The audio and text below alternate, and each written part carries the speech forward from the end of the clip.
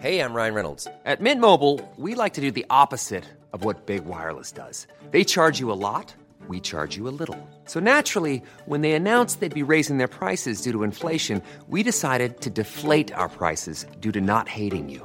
That's right. We're cutting the price of Mint Unlimited from $30 a month to just $15 a month. Give it a try at mintmobile.com/switch. $45 up front for 3 months plus taxes and fees. Promo rate for new customers for limited time. Unlimited more than 40 gigabytes per month. Slows full terms at mintmobile.com. When you're ready to pop the question, the last thing you want to do is second-guess the ring. At BlueNile.com, you can design a one-of-a-kind ring with the ease and convenience of shopping online. Choose your diamond and setting. When you find the one, you'll get it delivered right to your door. Go to BlueNile.com and use promo code LISTEN to get $50 off your purchase of $500 or more. That's code LISTEN at BlueNile.com for $50 off your purchase. BlueNile.com, code LISTEN.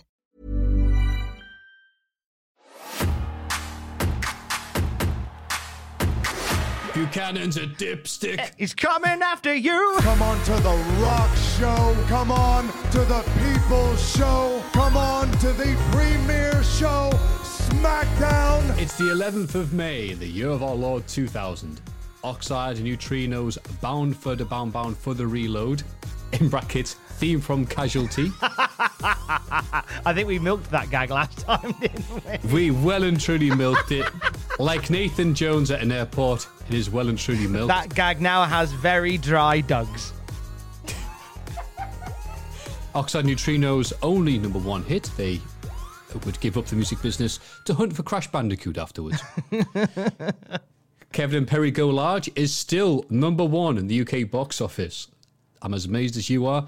Tom Clancy's Rainbow Six, the very first one, it's been released for home video game consoles. It's so weird, you can tell it's an old release because Tom Clancy's name is still in the game.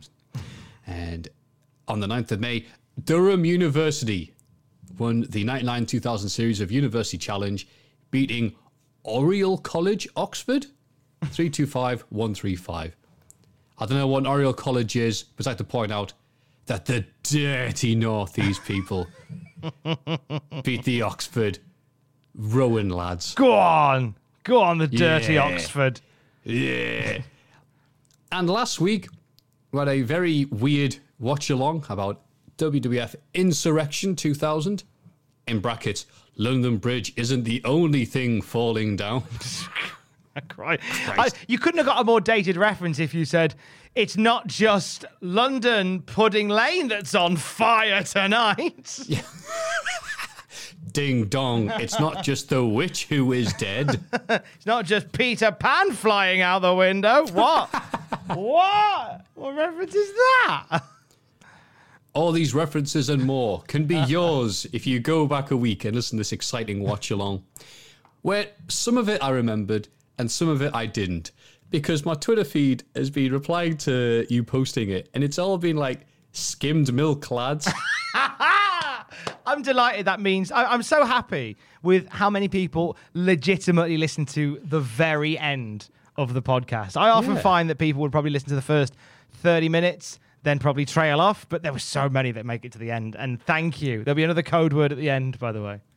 Yes, and thanks to all the people who let us know that they do enjoy the watch-alongs rather than these SmackDown ones, a bit more bite-sized, a bit more concise. Some people like the silly buggery that we get up to on these watch-alongs, which is just as well, because there wasn't a lot bloody else to talk about in the wrestling, was there, Tom? Not really, mate, no.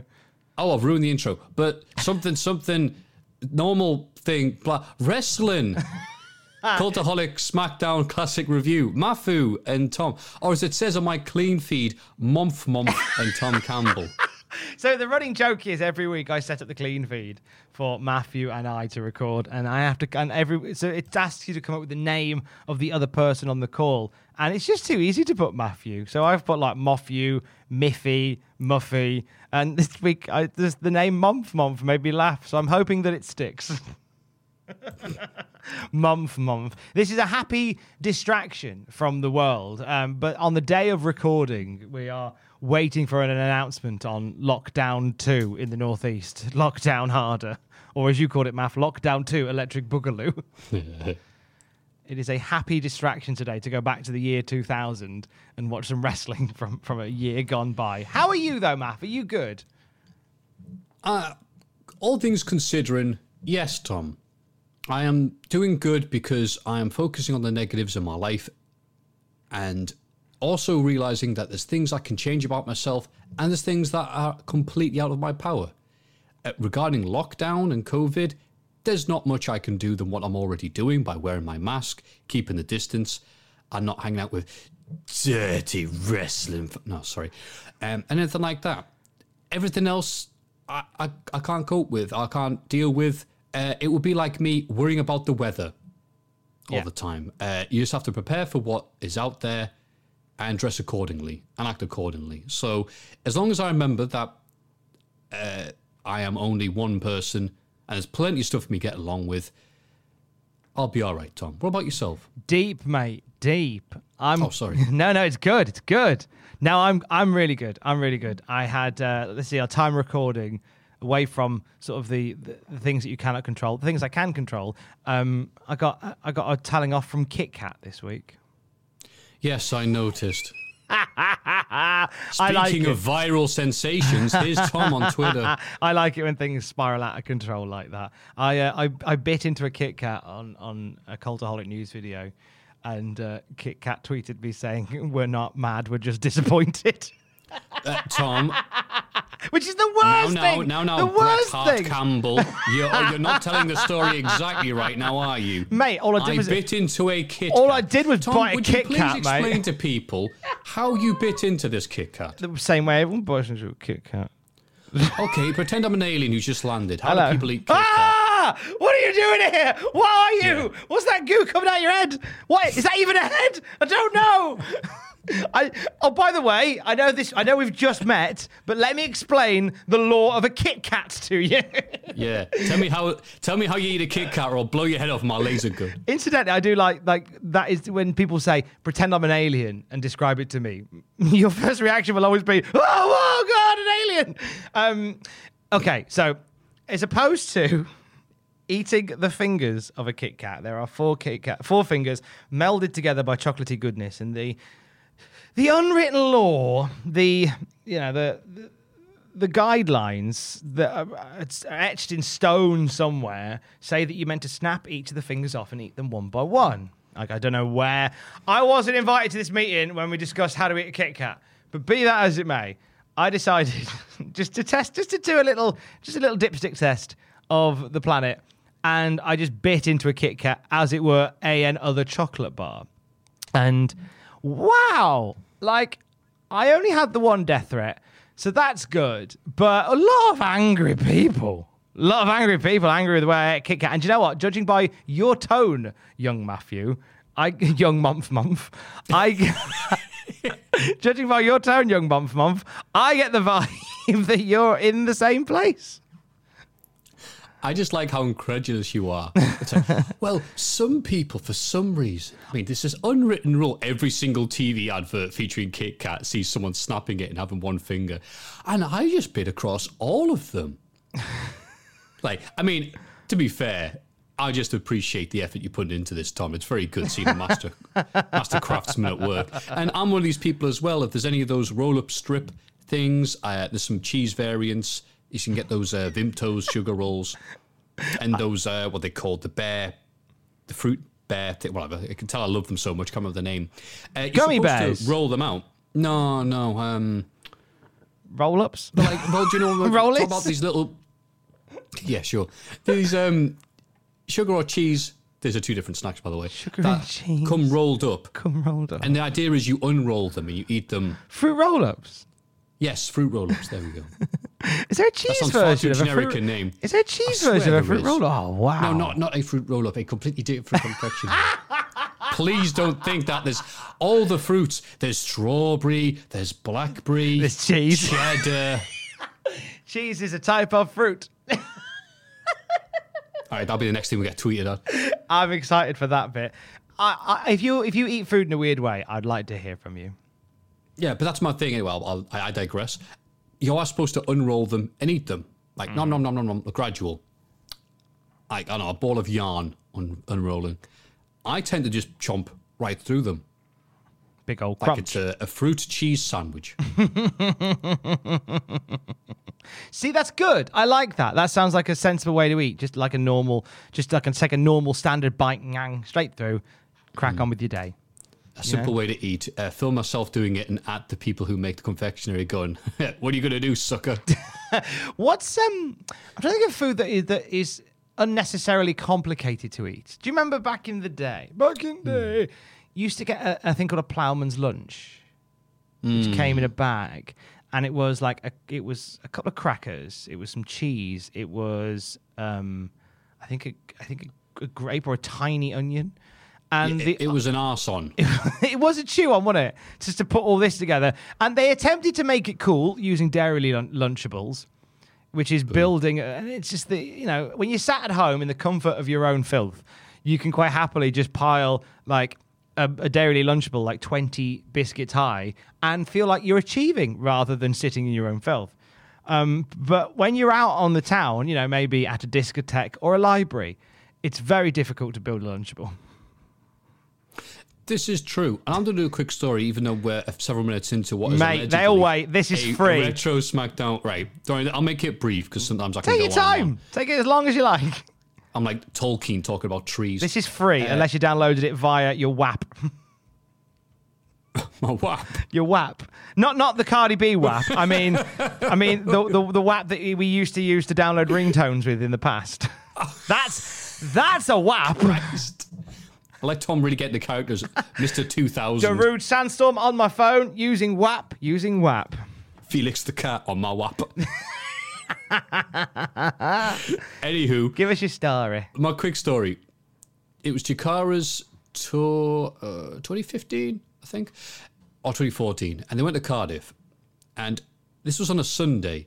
And it's the only time I've been to Cardiff. So I'm not really able to give a proper assessment of the area. Because when I went there on a Sunday, it appeared to be shut. And the only thing that was open was this nice little Welsh restaurant, and I went in and I ordered a ploughman's lunch. Now, There's two things. Earlier that day, I had gotten ungodly high with a member of the Chikara roster, who won't be named. I didn't realise how high I was until, 1, I ordered ploughman's lunch. 2, it came to me in pieces, like IKEA furniture, and I had to ask, is this a Welsh thing? Do you all have to make the rest of the meal when it comes to you? And he explained, no, it's a ploughman's lunch. It's fairly common. I went, I must be posh then. You are a posh boy. And then 3, after constructing the consumable, I then went and tried to pay for it a second time. Because I was that confused. And this poor Welshman had to go, you have already paid for it. And I asked him, are you sure? And that is all I know about Cardiff. Can you end at least 3 stories today with, and that's all I know about Cardiff? Needless to say, I took drugs. Needless to say, I had the last laugh in Canada, the Bret Hart story. That's right. Yeah, needless to say, that ploughman's lunch had no effect on my mental stability at the time. It was like throwing a pebble into the ocean. But you know what? That's all good. I heard the weird word there, wrestling, in that story I just told. Tom. Yes, mate. Shall we talk about the wrestling? Yeah. You know what? I've not got the verisimilitude yet of the year 2000. If only there was a bit of paper written in crayon typed up by a monkey that told us what was happening backstage. Oh, well, I guess we'll just have to suffer through it. Huh? I will give you the latitude and the longitude to give you the verisimilitude. And it goes a little bit as follows. So we'll start with a bill to clean up wrestling. Right? This is on the talking point, the touched point of the Wrestling Observer newsletter for this week in the year of our Lord 2000. Dave Meltzer writes, the bill in New York, written by State Senator Tom Libus in Binghamton, which will require state-mandated drug testing of all pro wrestlers that work in New York, if it passes, would without question wind up in some form or fashion completely changing pro wrestling as we know it. The fine for failing the drug test would be hefty but affordable by WWF and WCW if problems are rare, but the loss of talent as well as dollars would add up swiftly. If WWF chooses to dodge the drug testing of wrestlers, they would have to move out of New York to do so. And if WWF pulls out of New York, it leaves a state wide open for a company that wants to run a clean ship to have a monopoly in the state that grosses more money by far for wrestling than any other place. They leave behind their exclusivity to run Madison Square Garden as well. Tens of millions of dollars in revenue annually go through there. WWF officials, as well as officials in the local USWF, are scheduled to meet this week or next with representatives of the office to offer input at this stage of the game. So what this all breaks down as is that there is a bill coming in, or at least trying to come in, to make drug testing mandatory for professional wrestlers. And this could change the business. Matt, your thoughts? Well, it didn't happen. Yeah, but it's very interesting that people are going, hey, maybe they should do drug testing. Maybe the results should be public. But as you said, if the WWF tries to dodge this, maybe by pressing R1 at the right time, it should be all right. I'm very curious as to what happened with that in the end. Well, we'll keep an eye on this as we go through our timeline. But one to remember as we get underway here today. Meanwhile, away from drug testing, WCW just put on a pay-per-view. Slamboree was held on the 7th of May at the Kemper Arena in Kansas City. Meltzer says combining a strong work rate up and down the show, along with good booking, this made it the company's best pay-per-view show since the 1999 Spring Stampede. 7,000 plus with $139,000 at the gate. It was a money loser, but it felt like a step in the right direction, kind of, sort of. What are your memories of WCW Slamboree? Yeah, I sometimes get that confused with Spring Stampede, which was the one that had the New Build Millionaires Club tournament stuff for the vacant titles. This is the one afterwards. Yeah, I remember this being pretty all right by the standards. You have to remember how rotten WCW had gotten. Yeah, it almost rhymes. At this point on pay-per-view. And even with Chris Candido versus the artist formerly known as Prince Iakea, God, he was bad. On the show, Sean Stasiak versus Kurt Hennig, so he could become Perfect Sean. I mean, I like a good pun name. Perfect Sean. Perfect Sean. Hugh Morris. Did you get it? It's Hugh Morris. Oh, no, he was General Reaction at this point. Yeah, he just turned himself into a huge reaction. Yeah, no, there was a sense of momentum. The sense of things going places, because there was some repackaging. Flair and Luger was total package. Mike Awesome had just come in. Canyon getting a push. Scott Steiner was finally getting the mega push he thought just looking at him. Vampiro was doing stuff for Sting. Hulk Hogan was feuding with Billy Kidman, but they can't all be winners. And more importantly, this is the one with the triple-decker super cage, DDP defeating Jarrett and David Arquette, which we watched during the 12... What was the pun? The 12 Duds of Christmas. 12 Duds of Christmas, that's right. And again, I don't think we remembered it being that bad, because at least they were working very hard. They were definitely working harder rather than smarter, but it definitely wasn't that bad. But it did end with David Arquette hitting DDP with the guitar and Schiavone yelling, "It's the ultimate swerve." Still one of my favorite lines. Yeah, it was. Look, there's lots of reasons to crap on WCW. I mean, we're still doing it decades later, but this was actually, a step in the right direction. But don't worry, give it a few weeks, there'll be 12 steps in the wrong direction to make up for it.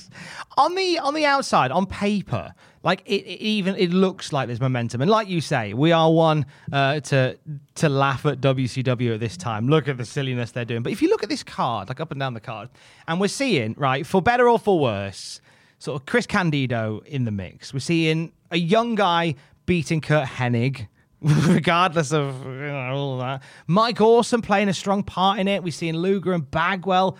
So Bagwell getting a push there. We're seeing Hogan and Billy Kidman. Sting and Vampiro, Douglas and Flair. We're seeing a mix. This feels like a fresh card for some of the stuff that we've seen over the years. The one moment that came from this that caused some upset was the closing moments following Jeff Jarrett becoming the WCW Heavyweight Champion once again, following the David Arquette screw job at the end. We would see Chris Kanyon attempting to save Diamond Dallas Page, but falling foul of Mike Awesome, who would throw him from the second tier of this triple cage structure in a moment that felt all too familiar and all too close to, in time-wise, the untimely death of Owen Hart. So it was in the same arena where Owen Hart fell to his death, and it was in the same arena less than a year later where we had an angle where Mike Awesome essentially threw Kanyon off the roof of the building. Well, lots of people have said this over the years. I've got to be honest, without those people saying this, I've never put those two things together. And I'm aware it's in the arena, and I'm aware it's a year later, or maybe less than a year later. But Mike Awesome dubbing Chris Kanyon onto a obviously gimmicked part of the ramp that then imploded, it should be pointed out, and the big crash mat is clearly visible underneath. It was just par for the course for Crazy Bumps in 2000. I've never thought, my God, that's just like how Owen, whatever his name was, how Owen Hart went. It's happened to say, yes, purely coincidental time and everything else like that. But honestly, I've never thought, I can't believe they do that in the same arena. I would think it would be much worse if they did Sting coming down on that harness or anything else like that. But this, I mean, nah. Sorry. No, don't be sorry. If you disagree, that's absolutely fine. And, you know, they would be concerned about these type of things and this little notes to detail because they did have Flair versus Douglas on this show.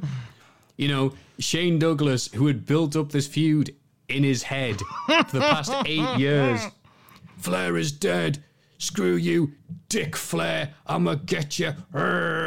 Including around this time, I believe there was a report that he was betting just because this match was finally happening on pay-per-view in 2000 in WCW, that this would be the reason that the buy rate would be through the roof.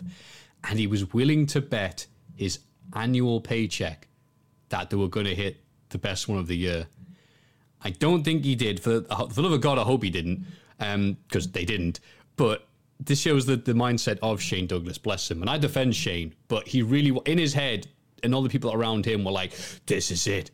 The mega match. The thing we've all been waiting for. It's like, no, we weren't. No one was waiting for this in 2000. No one cared. Literally, it's the biggest match. According to Shane Douglas, 8 out of 10 Shane Douglases say this is the biggest match in wrestling history. Yeah, like you see any of those TV shows where it's like, finally we meet, me and you, my nemesis. And the other guy goes, sorry, who are you? Isn't it? That's exactly what this is like. Like Ric Flair is Ted Turner and Shane Douglas is Vince McMahon. We're feuding. Are we? Vince McMahon is We're Ted exactly Turner. the same. Our two empires. What? I beg your pardon? Ted Turner versus Timmy Turner, essentially. Yes. So anyway, that's a fun slumbery. What else have you got for us, Tom? Only just a couple of notes on the WWF. There is a working relationship still continuing with Texas Wrestling Academy, which is where Shawn Michaels works. Despite the sort of back and forth issues that Shawn Michaels and the WWF are having, there is still a working relationship between the Federation and Shawn's Academy, because S.A. Rios, D'Lo Brown, and Bob Holly have all been to San Antonio, and they've all been booked for future shows as well. And they're sending people back and forth every week, and they're trying people out at WWF. So there's still a good relationship there, despite some of Shawn Michaels' strange behavior as of late. Also, Monday Night Raw, we do get a little bit of a recap of Raw, but I wanted to mention this because there was discussion on ratings here that, in hindsight, makes me chuckle. Love those. I know. But it's the fact that, to quote Meltzer, I won't go too deep into the numbers. Meltzer says, Raw without The Rock and with a lackluster show fell from its near record levels of the previous week. And there was some concern that Raw was doing a 6.23. Compared to now, where like, oh my God, a 6.23, there would be champagne everywhere for a 6.23. But and it shows you the state of the business and how big business is right now, is that a 6.23 is a failing. That's a bad number. That's a bad time for WWF. And it was a lack of The Rock. And do you know what? You really felt it on that episode of Raw.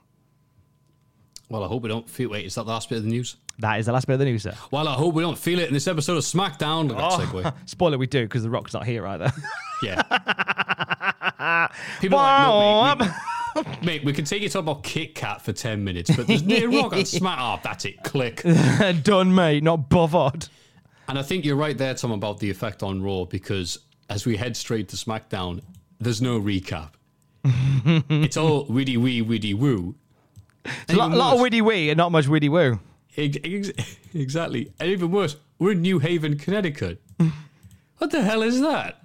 We're in the back garden. Whose back garden? Vince's back garden. Can I have our ball back?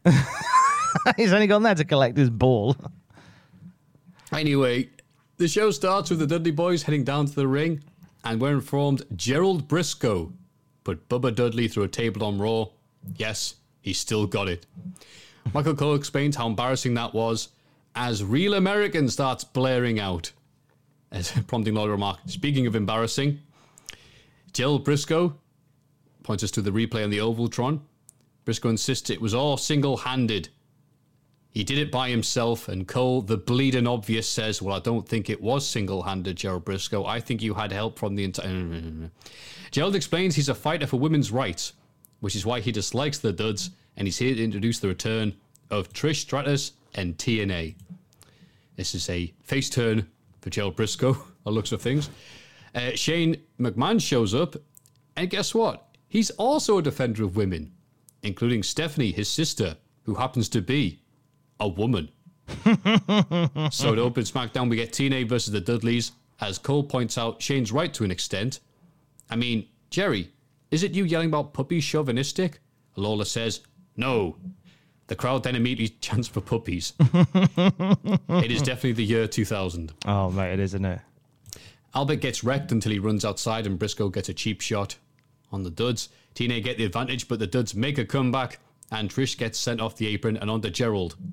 They nail the 3D on Albert, but Shane pulls the referee out, allowing Test to obtain all 120 scalitulas. I lied. He entered his name on the title screen. And lands the top rope elbow to win the match. Immediately afterwards, the Big Show runs out to get Shane McMahon for breaking his heart last week. Test saves him so Shane can run away, but Test takes a showstopper after winning a match. Vintage Test. Lots of stuff happening here, Tom. Yeah, a lot of spinning plates. A lot of spinning plates. Shane McMahon and Gerald Briscoe become nefarious heels by standing up for women. It's quite an interesting observation at this point. And we have had some Big Show storyline progression somewhere between last SmackDown, Insurrection, and Raw on Monday night. We had a face and a heel turn for the heel and a face turn for the Big Show. Because on Monday Night Raw, Shane McMahon fired up the Big Show, saying, "Oh, come on, you've got it in you." And then Big Show was a nasty for a night.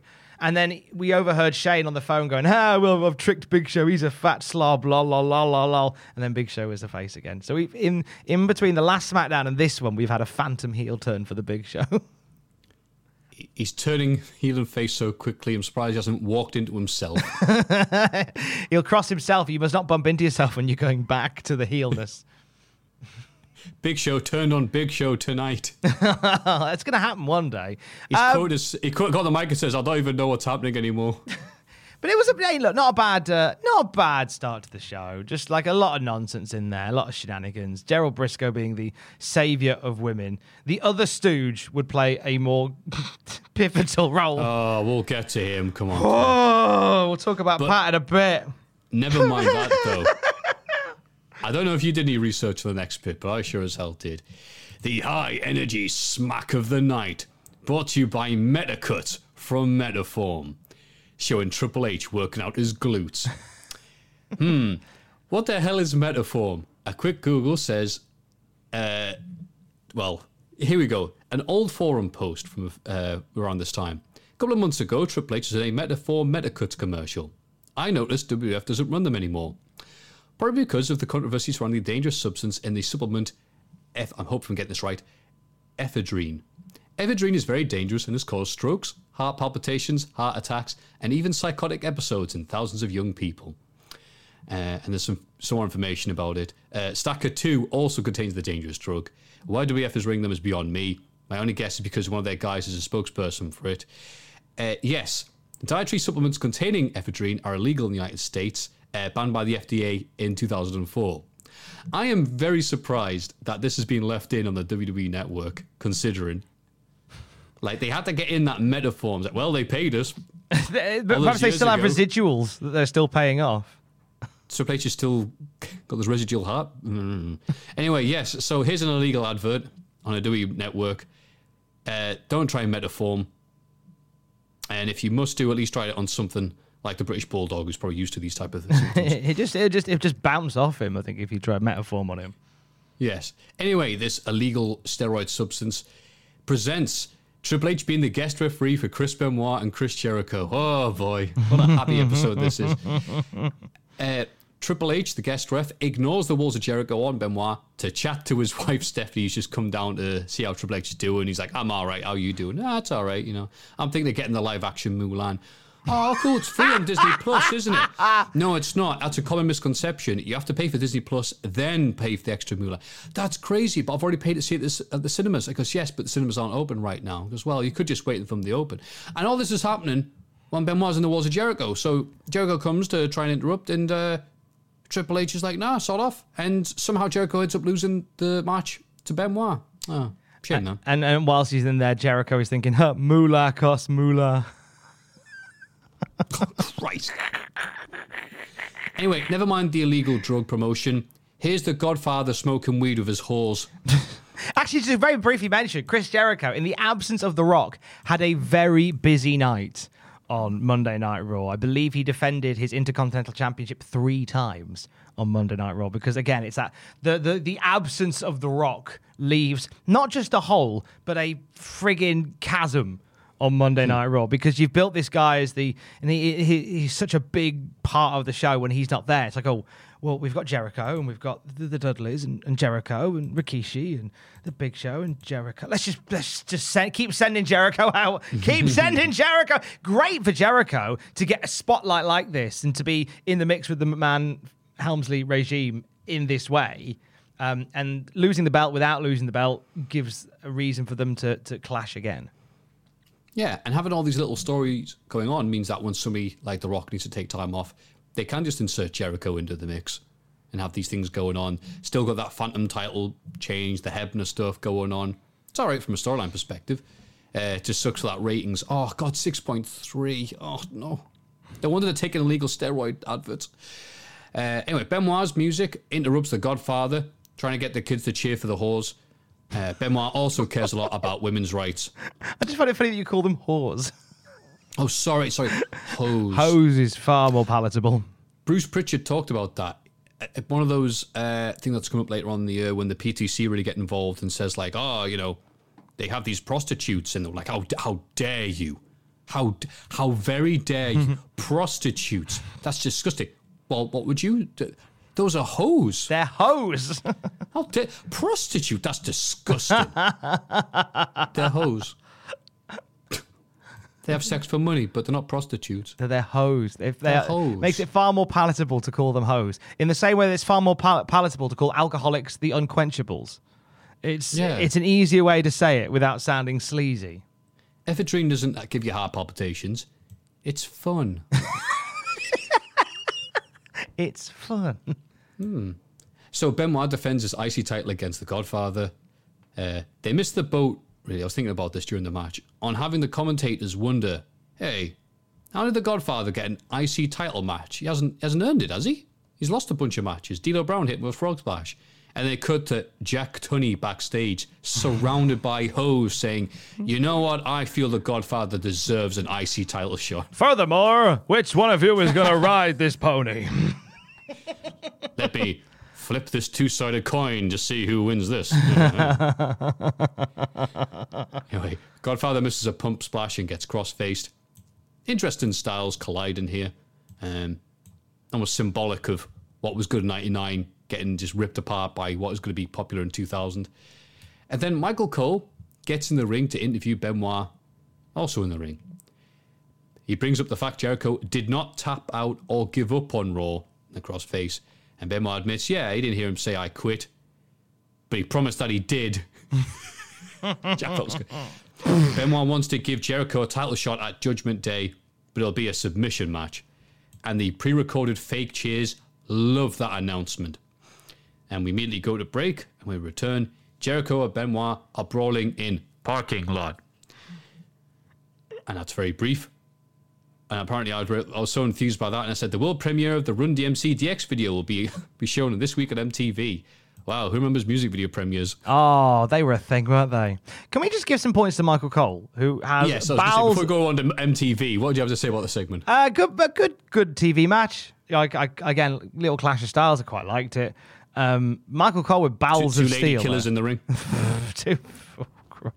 Sorry. Cole with bowels of steel going, I'm going to go and tell Chris Benoit that he didn't make Jericho tap out. I'm like, whoa, where did you get these bowels from, lad? Stepping in there with Chris Benoit. I thought Benoit was going to crossface him.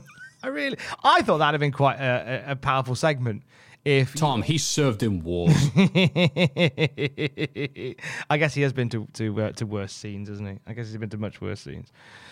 Sunday Night Heat. Yeah, that was just my thought. And Benoit Jericho submission match at Judgment Day. On paper, it looks good. Yeah. Happy times. Yes. The McMahon-Helmsley regime head to the ring with Pat Patterson getting the mic and Lawler deadpanning. Oh, this will be good. Pat returns the favor to Rikishi's stink face by giving one of his own on Raw, complete with brown stain on his tidy whities. It's funny because he's old and has poo on his tights. Wow, who needs The Rock, eh? In the absence of The Rock, you had Pat Patterson showing his dirty grundies. They're almost the same. Tonight, it's Triple H, X-Pac, and Road Dogg versus Too Cool and Rikishi in an elimination match.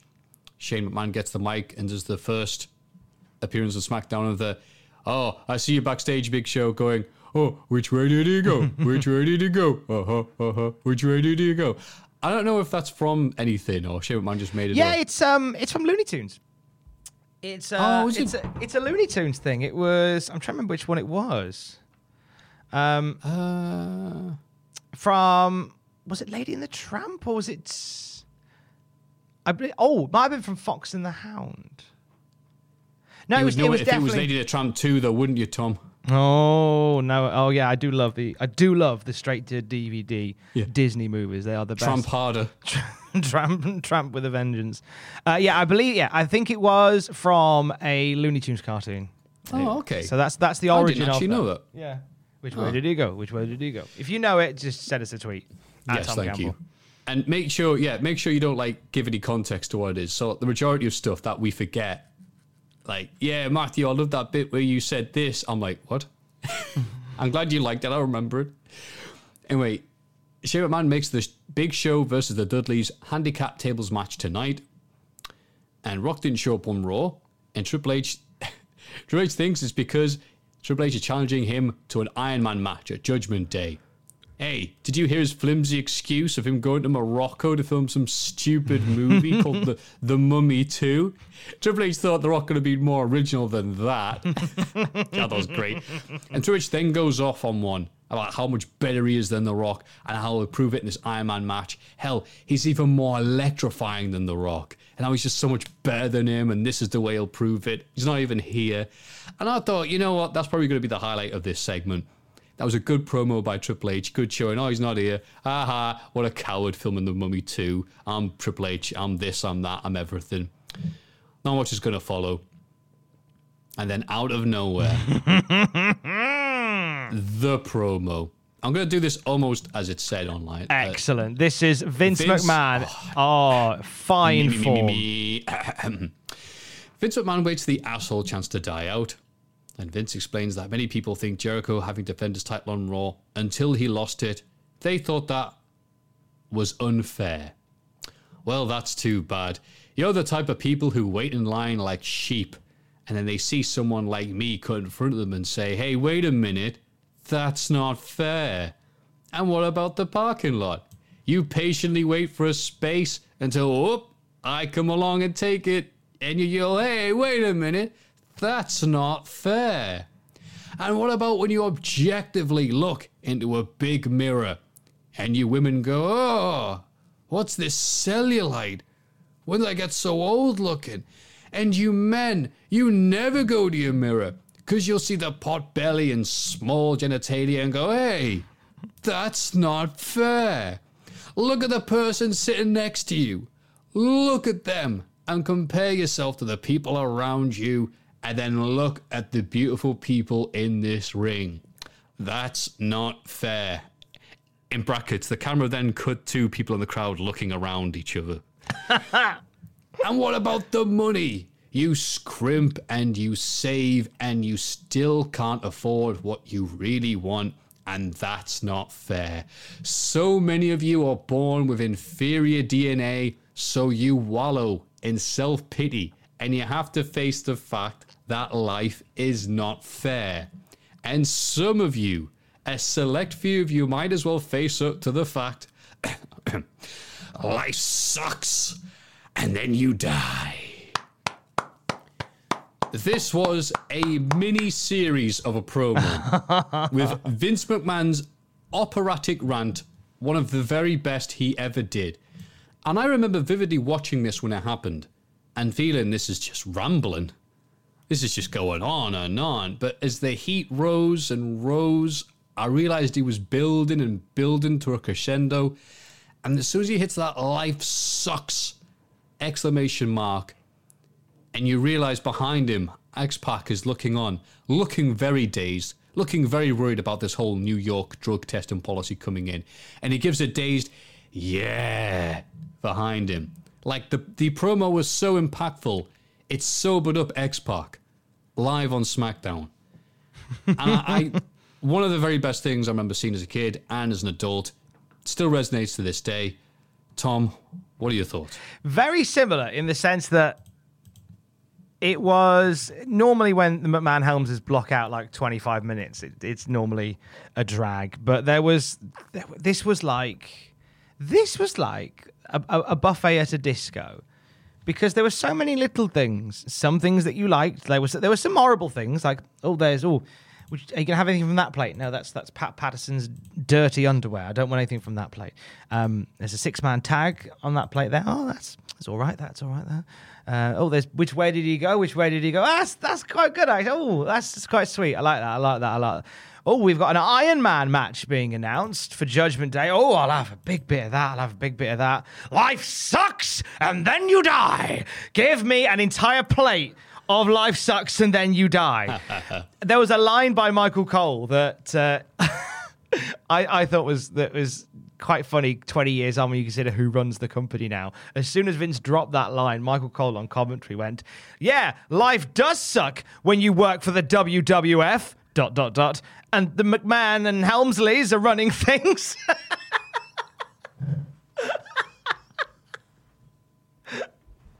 It's good, isn't it? It ages well. It ages well like a fine wine. It's a line like that ages well. Life does suck when like you work Mickey for the WWF. Yes. So, normally would be against that. Do you know what? I don't need Patterson's Grundies. That's the... Grundies? I don't need the Grundies, to be honest. That's fantastic. Where does that come from? I heard it on an Alan Partridge audiobook. And I quite like the word Grundies, so I'm keeping it. I don't need Patterson's Grundies. I don't need Patterson's Skidders. I mean, that's a one-hit gag that Do kind you of get it? He's old. Guess which bit Vince wrote. I'm okay. In amongst all of that, Triple H Rock Iron Man match for Judgment Day. Yes. Oh yes, that is exciting. First Iron Man match in the WWF since 1996. I want to say. So that feels big. Like 4 years since the last one, and the last one had Triple H's mate in it. So this is a big deal. This is exciting. Bring on the Iron Man match. Absolutely, and I'm very glad that you gave us life sucks and then you die, because I wrote down, ask Tom to do an impression of it. Life sucks and then you die. Great line. You open the Kit Kat and bite the middle. He bit a Kit Kat and bit it through the middle. That's not fair. And then you get a cheese string or a roll up. And then you don't roll it up, you just bite through it. And you go, hey, that's not fair. You play Diddy Kong Racing. Oh, Christ. And you can't beat You can't beat Raj on the racing flying level. That's not fair. Steph, he's talking about me again. You scrimp and you save to buy Doom Eternal for PlayStation 4. And you go, oh, goody, I'll just get the normal edition because I just like to play the game after a long, hard, boring day at work.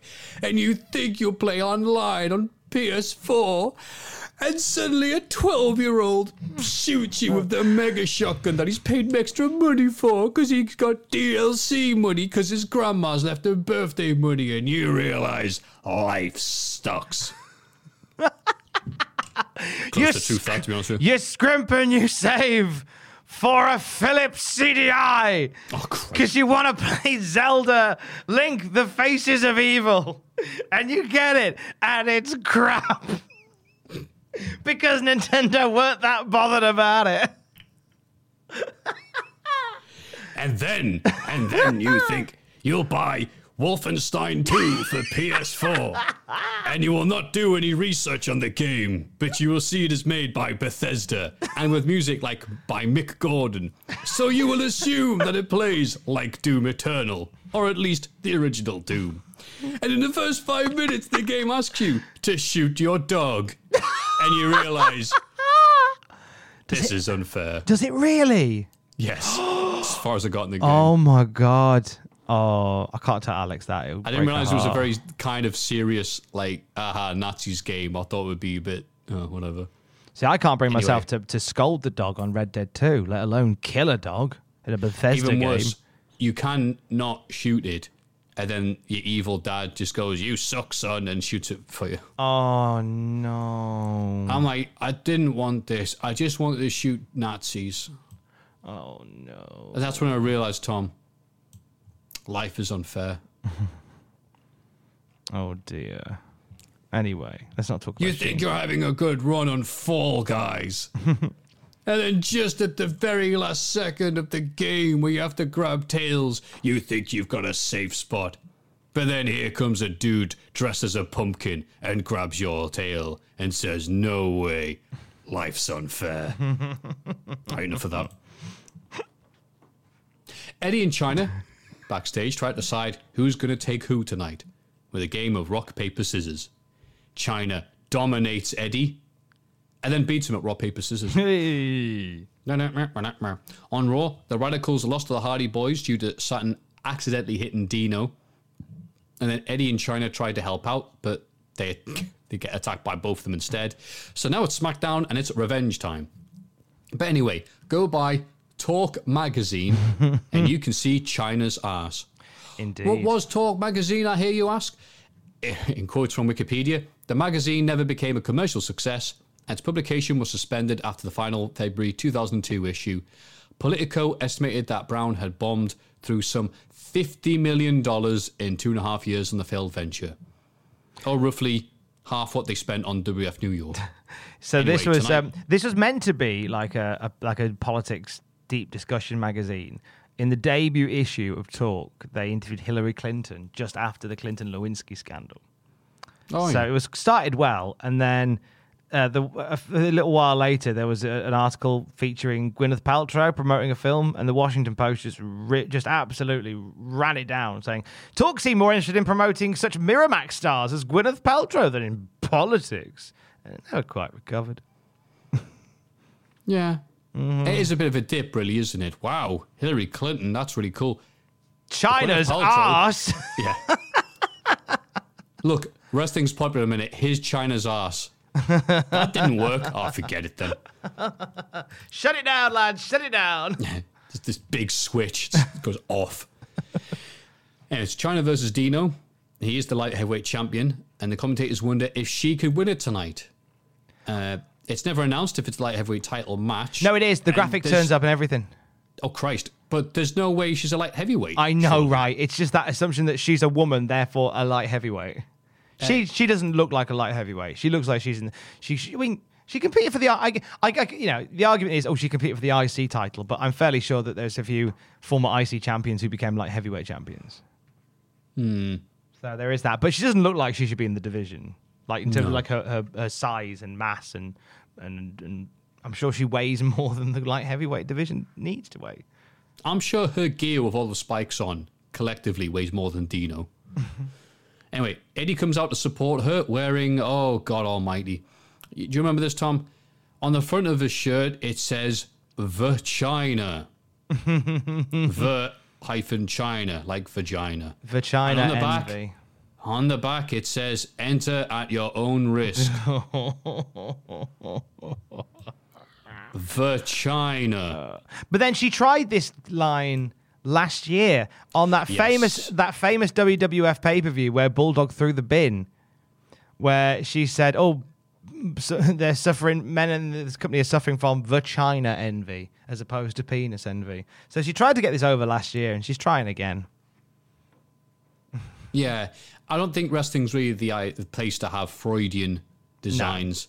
No. I mean, the other big stable in the WF is yelling, suck it, suck it, suck it, suck it. Now going on for China envy. I mean, it's subtle. Yeah. What else could you go with that? I mean, it's an Oedipus match. David Flair takes on Ric Flair tonight, and the winner gets the wife. Oh, Which nice. one David gets to pick? Oedipus. I like that. Oedipus. Thank you. Nice historical reference. China dominates Dino, and then she out-wrestles him. Oh, that's good. I wrote the same joke twice. Dino is able to counter a sunset flip, and he unrealistically does basic stuff so China doesn't get lost in their headlights. China kicks him in the dick, shades of Karl Gotch. When both wrestlers are down, referee is also down, so Saturn dunks both Eddie, and then, after a thought, decides to dunk China as well, so Dino can get the win and retain a title he probably was going to lose. So Saturn and Perry, maybe they weren't so bad after all. I don't know, maybe they really needed a solid Radicals tag team to make up for the fact The Rock wasn't there. What were your thoughts, Tom? It wasn't a terrible match. It was just it was there. Just I forgot that China challenged for the light heavyweight title. It was a means to an end on this particular evening.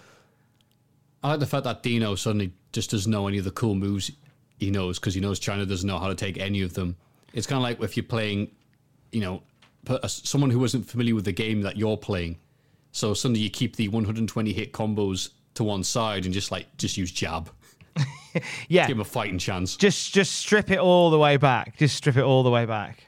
Yeah, I'm going to jab and taunt. Come on. Malenko wrestling very carefully around China, as if he was walking on Eggshells by Chris Charlton is one of the free audiobooks that you can get on us if you go to cultaholic.com/audible. Eggshells is the entire history of pro wrestling in the Tokyo Dome by our boy Chris Charlton. Also, The Death of WCW available as an audiobook written by R.D. Reynolds and Brian Alvarez. And how about Wrestling for My Life? The legend, the reality, and the faith of WWE superstar Shawn Michaels. An incredible story that can be yours to own for absolutely free. Simply sign up to Audible by going to cultaholic.com/audible. Even if you decide that Audible's not for you, you can cancel within your 30-day no-commitment free trial, and you get to keep the audiobook. That's a gift from us to you. Go to cultaholic.com/audible. And Dean Malenko, I felt, didn't really go full tilt, and it's just as well, because like you said,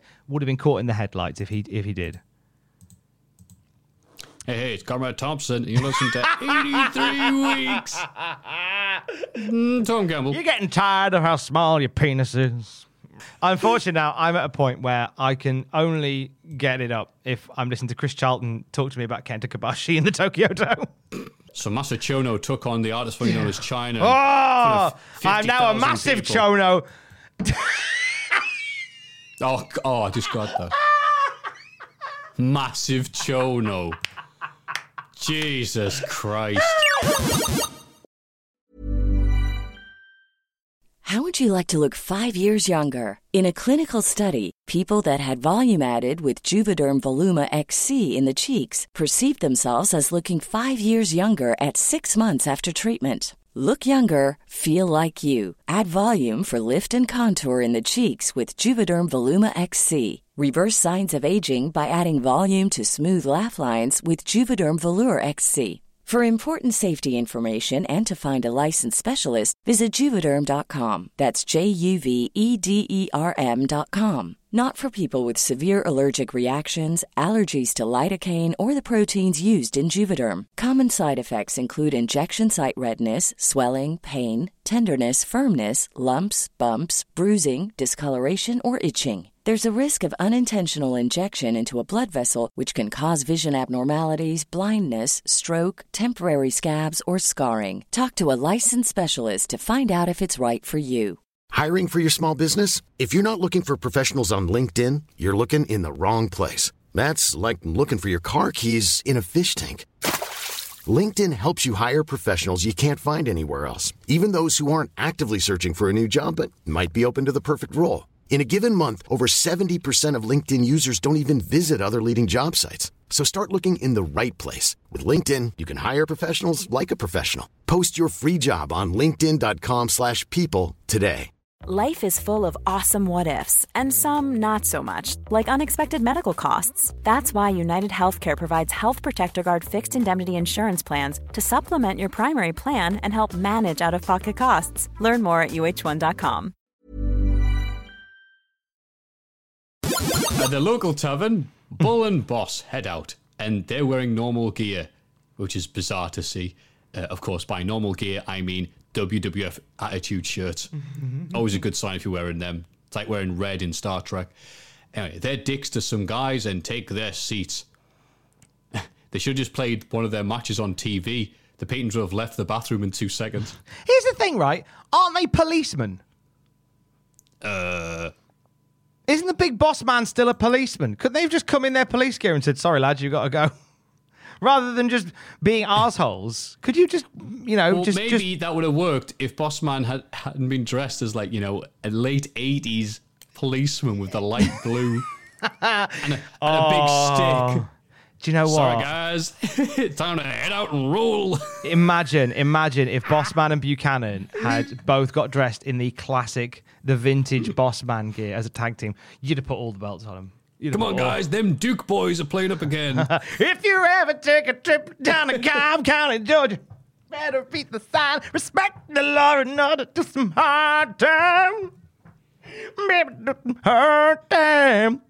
You know Bull Buchanan make you walk the line. You better watch it, punk. You'll be serving hard time. They've got no heat, and they're a ball and chain too.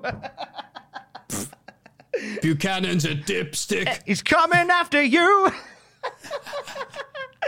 Buchanan's a dipstick. Buchanan's a dipstick. A ball and chain too. If you're looking for 1 stars, he'll be coming after you. Buchanan's a dipstick. A ball and chain too. An albatross too.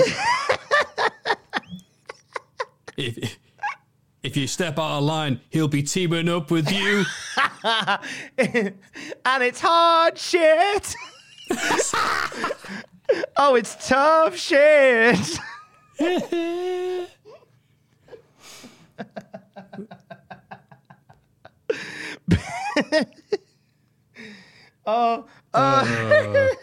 Earlier today, Edge commented on RC Edge Maximum Power Cola and wonders if Christian Cola will be a thing.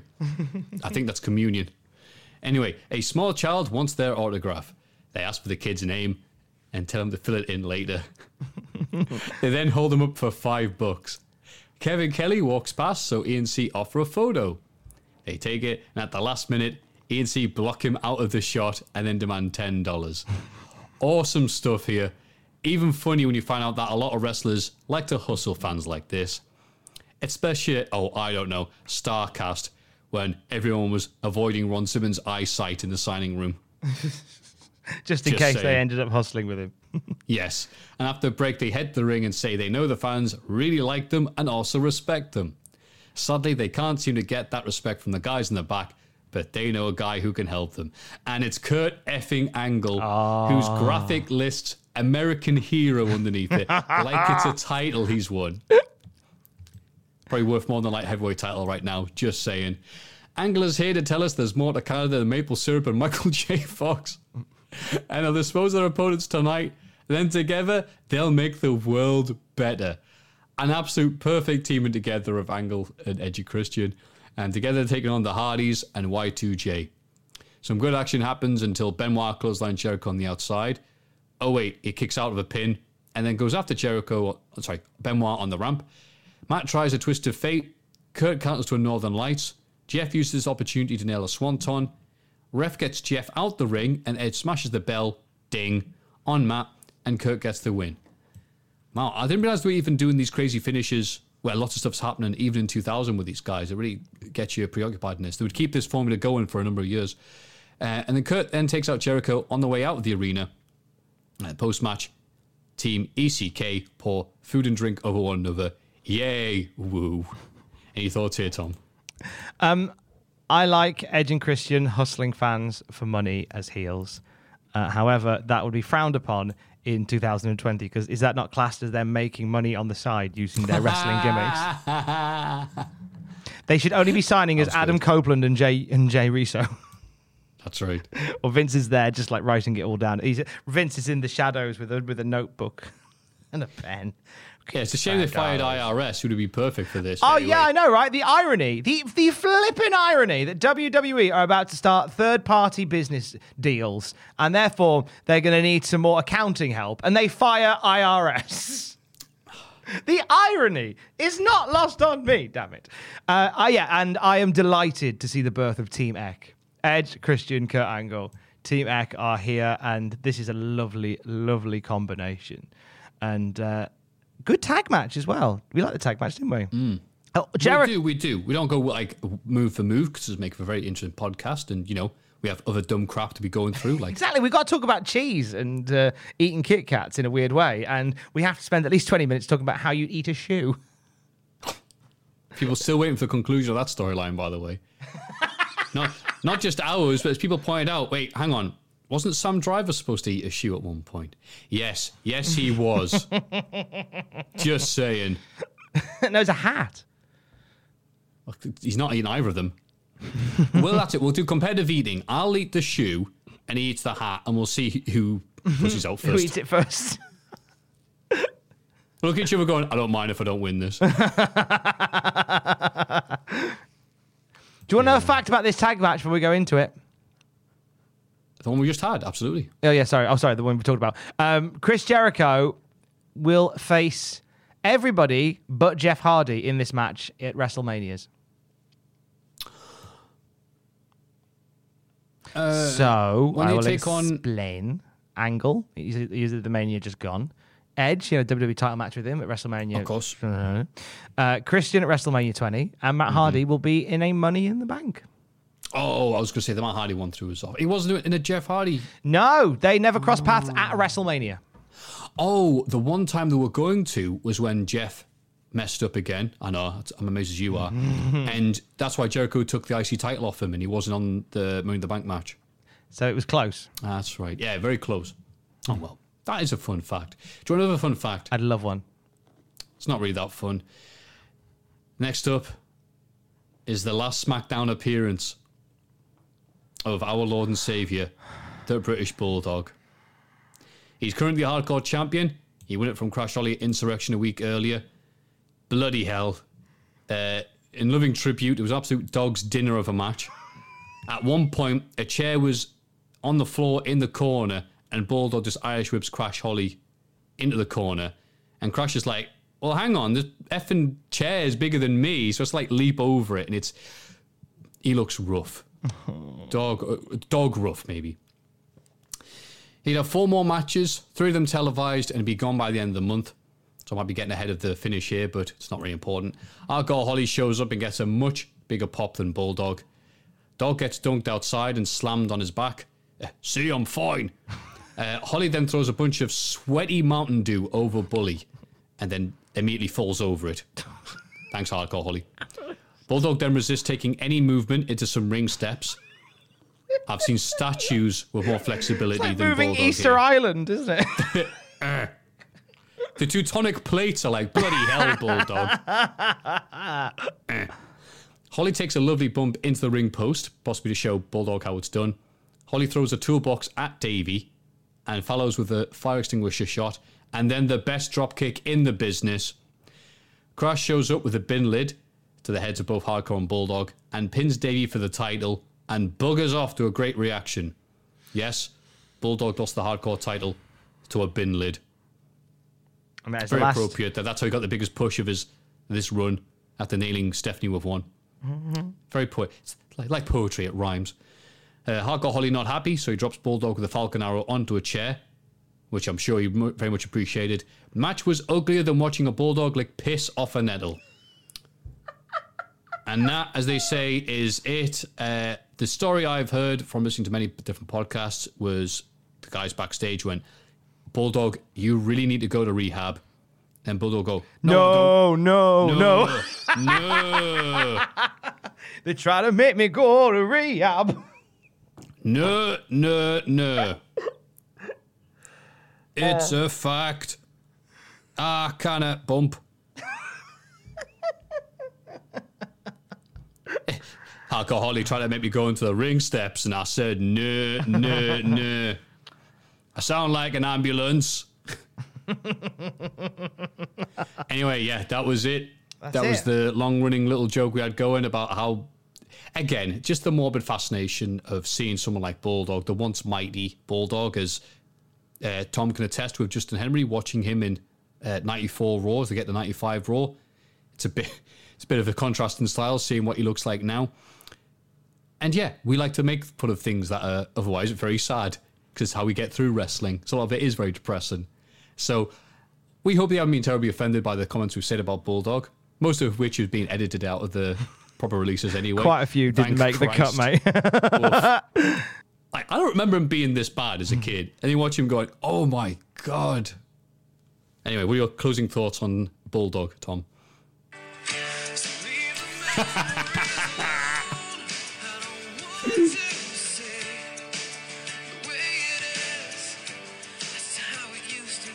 I'm effed. No, it should be, it's over Bright and Powerful. Leave my Percocet alone. Instead of the best. I'm effed. Oh, you. Or you could even spin it round and have the Vince McMahon 2 Bulldog version. Is that the best that you can do? We cheered when he got the title shot, when he was in the mix with The Rock. Like, it was so exciting to see, like, this is it. Maybe there's something that come of this, and it was almost like a bad relationship. You just keep thinking maybe now, maybe in this position, maybe in this role, maybe this is where he belongs, and he never did.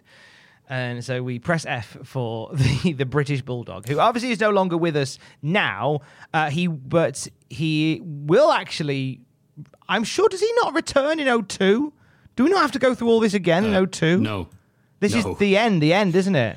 It's the last SmackDown appearance. He makes a few appearances on Sunday Night Heat, and that's it. And then that is it. So by the end of the month, he's gone. So we'll get to hear him once more on Wrestling Observer. I imagine the recaps say, "Oh yeah, bye Bulldog." Yeah, we'll no doubt talk about him again. But do you know what? So that's our bit on the Bulldog. How funny is it that this moment on SmackDown? Soft resets, the only impact that Insurrection had on the WWF timeline. Like, there was the tiniest thing that carried over, the concept that came from Insurrection, and it's just been reset. Like, they briefly mentioned, he won it in the UK. Oh, he hasn't got it anymore. Well, there we go. Yeah. However, this means that there's an opening for a brand new European wrestler to come in. Oh, I wonder who it could be. Oh. I know it is. Anyway, all that he wants is another title shot. He's gone the end of the month. Anyway, enough of that. That was horrible. The Dudleys versus Big Show in a handicap tables match is up next. We get a replay of Shane telling Show he had to talk to his stock dude on the phone. And then as Big Show left, Shane kept on talking about how he had Big Show wrapped around his little finger. Which way did he go? Which way did he go? Yes, he did the impression on the phone. It's a handicap match, and you know how these things go. Blah, blah, blah. Some stuff happens. Blah, blah, blah. Oh, he came back. Blah, blah, blah. But Show goes up top, and the Dudleys deliver a very impressive-looking 3D through the table. That was probably a lot easier than doing the 3D normally. But I thought it looked very pretty.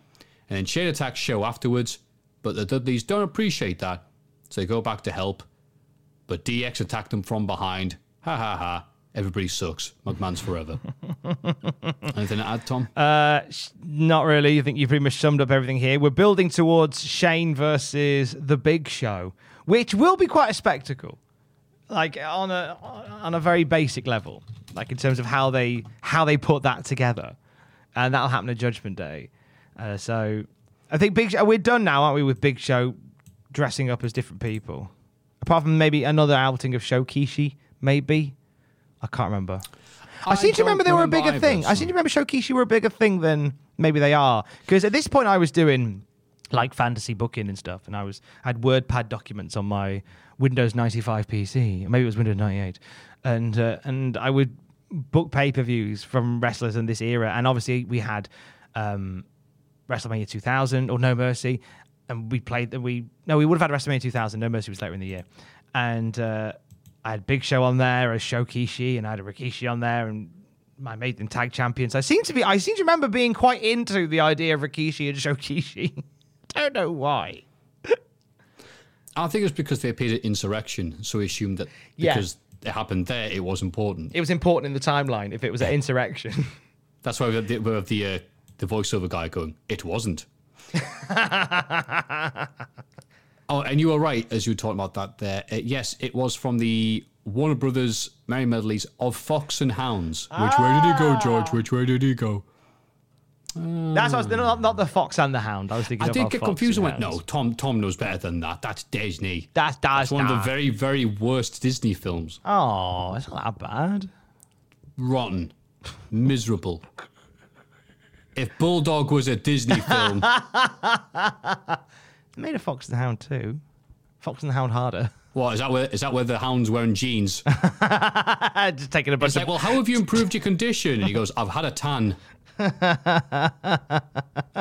Just taking a bunch of Percocet, banging on about a title shot. That's the noise he made. Christ. The APA see the goings on in the CCTV from the local tavern. Wait, what? Great close circuit. And they go get a drink. Michael Cole, I don't think beer's brewing. I think trouble's brewing. Get him, Benoit. Send for the man. Yeah. So wait a minute. They have a CCTV monitor for the local tavern? No, I think... No. I think you're overthinking it. I think they were watching SmackDown. And they were watching SmackDown as Boss and Bull were in the bar. Oh, yeah, that makes a lot more sense. They were watching SmackDown as opposed to the closed circuit television of the bar up the road.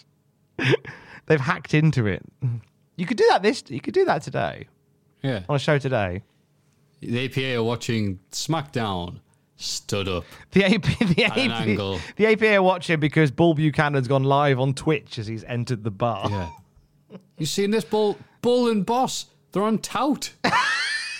I just paid for a cameo from Bossman. Hey, I'm Bossman and I suck. Oh no, Bradshaw. Oh no. Oh, fell Bradshaw. For it. Oh, there's 10 more just like this. Oh. Oh, hang on. APA, how do you know Bossman Buchanan are at the tavern up the road? Bossman just posted a TikTok of them doing the Doja Cat dance at the bar. Oh. Hey, Bull Buchanan. What? Ecom Bokum. I love that meme. Oh, Christ. It's from Badger Kazooie, isn't it? Ecom Bokum. It is. Oh, it's become a little kind of a meme. There's so many different circles in video gaming.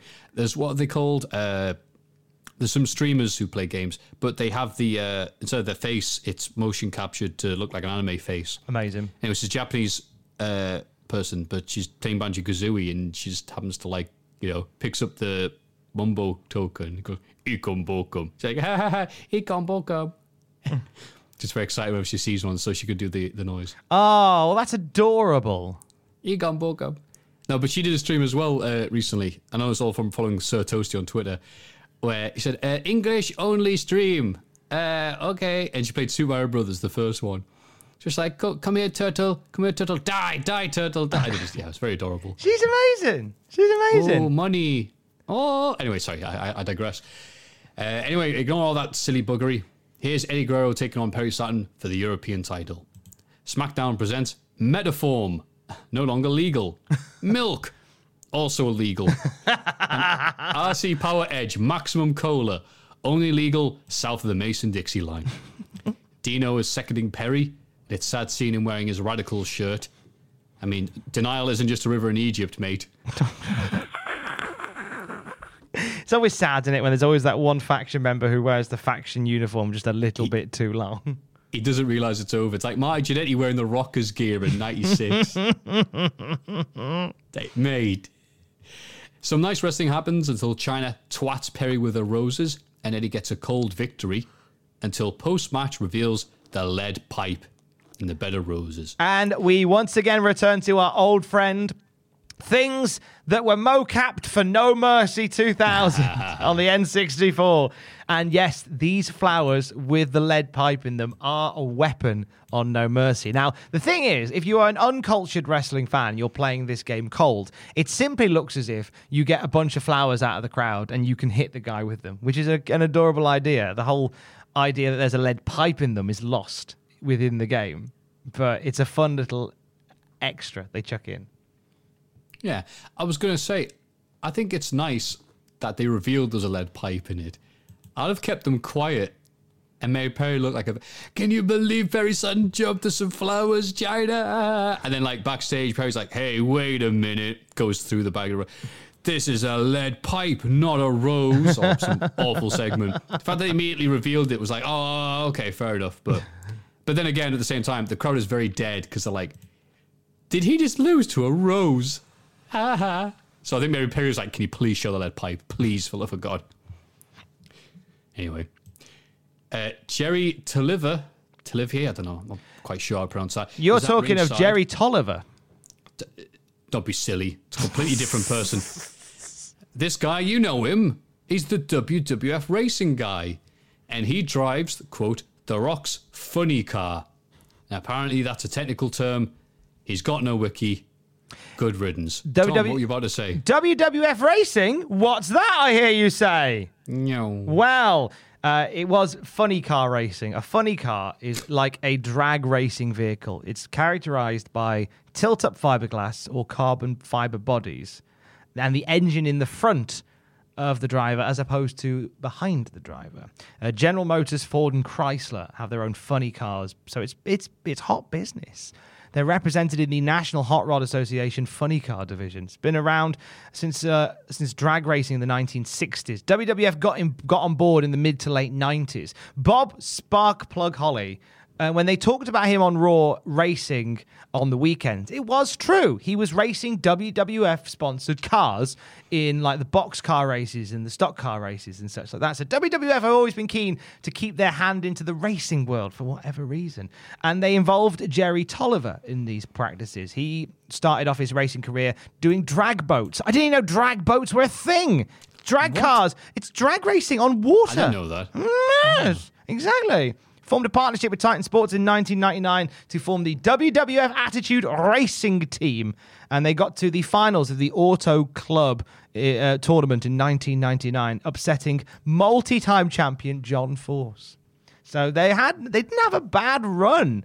And I believe they were an active funny car racing team until about 2002.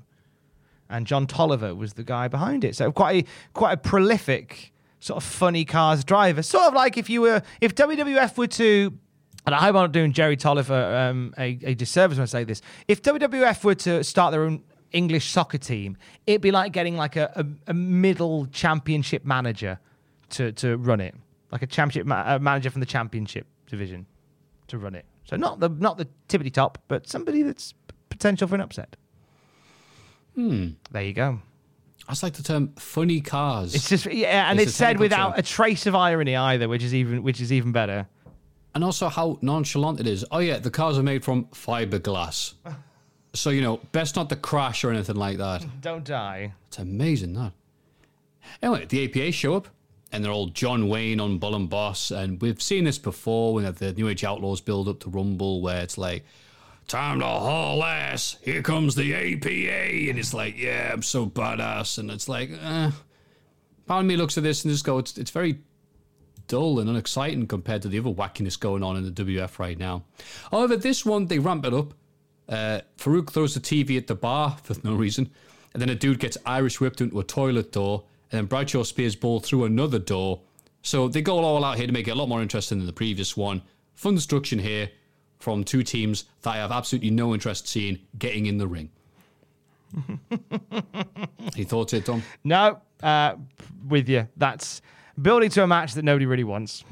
Yeah. Sorry, lads. How about that fiberglass? That fiberglass door was also a WF funny car racer. I think I'd rather see the funny car racing, to be honest. Do you want to see the APA wrestle? No. Noah. All right, well, bye, Noah. There's a callback. Wow, well done, Tom. Thanks, I'll call that one. Do you want to buy a Japanese wrestling company, Triple H? Noah. All right, we'll get on it. Cool, let me steal this joke and put up the colour. Hey, no, I'm honoured that you did. I'd like to point out, I said afterwards, I stole this joke from Tom. You stole this joke from Tom. You didn't need and all these to. people went online and went, Matthew took your joke. You didn't even credit you. I'm like, you little bastards. People like to snitch. Snitches get stitches. Yeah, you heard him. Main event time.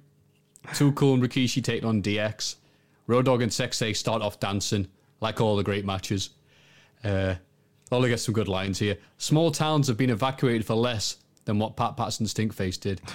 Yeah, that's the story of the match. It's less the importance of DX versus Too Cool and more about, hey, did you see Pat Patterson's ass?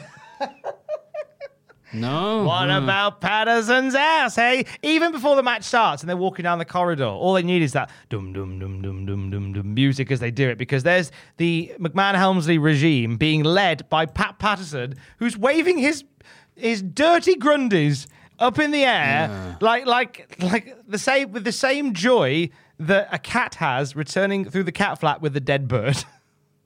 What beautifully put, Tom. Look at my grundies. My grundies are amazing. Give them a lick. No. I was going to say, they don't taste like raisins. Yeah. You're as good as Bundy. Anyway. Scotty goes to the worm. And a nice touch. Sexay takes out an interrupting Triple H so he can finish it off. Nail it on Dog. Triple H yanks him off. Allowing Sexay to connect with the hip-hop drop.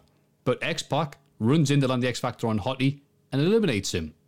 Triple H then hits Sexay in the dick, and a pedigree sends him to the showers, leaving Kishi 3-1. And Kishi does a good job trying to take on three dudes, but eventually the Dudleys show up for revenge on DX earlier, so Kishi is able to sit on both X-Pac and Road Dogg while the rest of DX is distracted, and the referee pins both of them. All he does is just sit on them. No bridge, all ass, as Joey Styles would say. That's a t-shirt waiting to happen. No. Triple H realizes he's one-on-one with Kishi, and he looks worried. But don't worry, here's Patterson with Skid Row as a foreign object to rub poo in his eyes. Yeah, don't sugarcoat this. That's exactly what happens. Kishi has enough and drags him in and decides to use the pants as Socko. Stinko, yells Cole. Stephanie runs in disgusted. Kishi slaps his ass as the crowd demands violence on women. But Patterson tries attacking Rikishi. He slams into Steph in the corner, and she sits down perfectly in the Stinkface position. Rikishi gets Pat in the corner, first of all, and then realizes Stephanie's in the other corner, and crowd goes absolutely banana. But however, Kishi takes way too long. Triple H recovers to pedigree Kishi. Ha ha ha. That's the end. And that was the match. I'm very glad, like most people, that their answer to having no Rock was Pooh Patterson. That was the solution, wasn't it? No Rock, so here's some pants. Yes, so a nice build-up and reaction there for when the teasing Stephanie getting a stink face. But if Triple H is going to be feuding with Rikishi in the main event, it would have been a wasted opportunity to have it here on Random SmackDown, in my opinion. I liked the tease for Rikishi and Triple H. Like, that felt like it could be a big match. Absolutely. Because Rikishi was very much on the cusp of being a main event guy here. He was. He absolutely was. Which was quite exciting to see. So, that was the SmackDown. To SmackDowns. What did you remember from To SmackDowns this week? Oh, it's an easy one this week, Tom. Go on. Life sucks. And then you...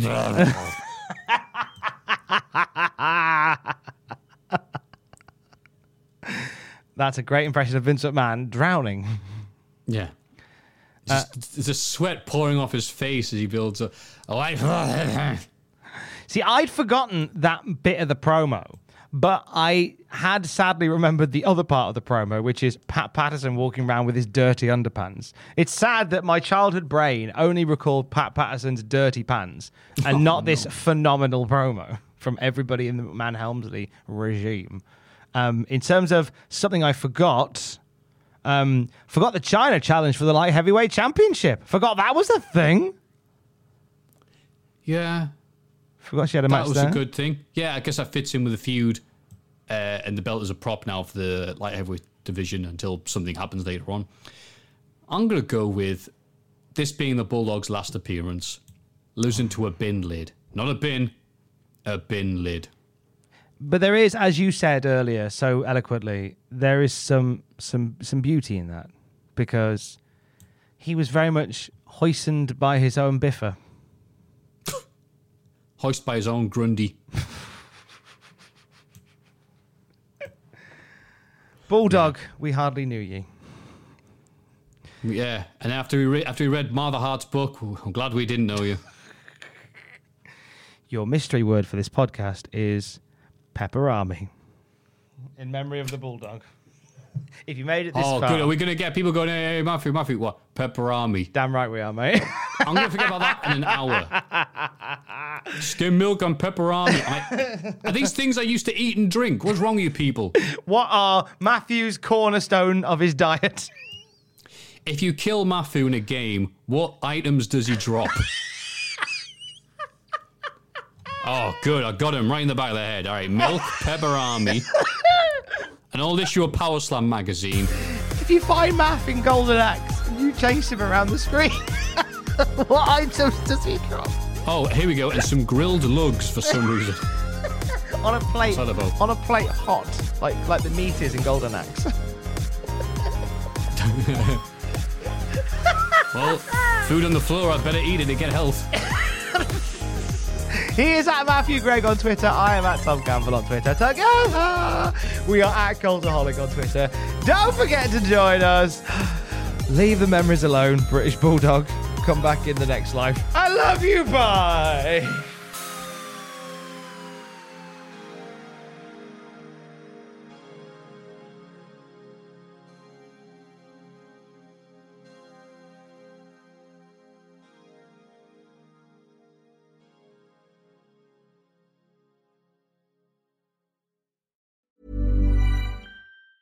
Hey, it's Danny Pellegrino from Everything Iconic. Ready to upgrade your style game without blowing your budget? Check out Quince. They've got all the good stuff, shirts and polos, activewear, and fine leather goods, all at 50 to 80% less than other high-end brands. And the best part? They're all about safe, ethical, and responsible manufacturing. Get that luxury vibe without the luxury price tag. Hit up quince.com/upgrade for free shipping and 365-day returns on your next order. That's quince.com/upgrade.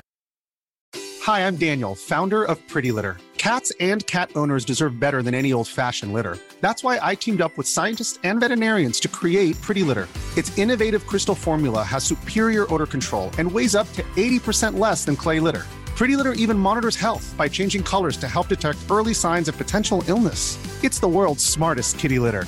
Go to prettylitter.com and use code ACAST for 20% off your first order and a free cat toy. Terms and conditions apply. See site for details. For all the wrestling headlines in just 10 minutes, search Cultaholic Wrestling News on Apple, Spotify, or wherever you get your podcasts from.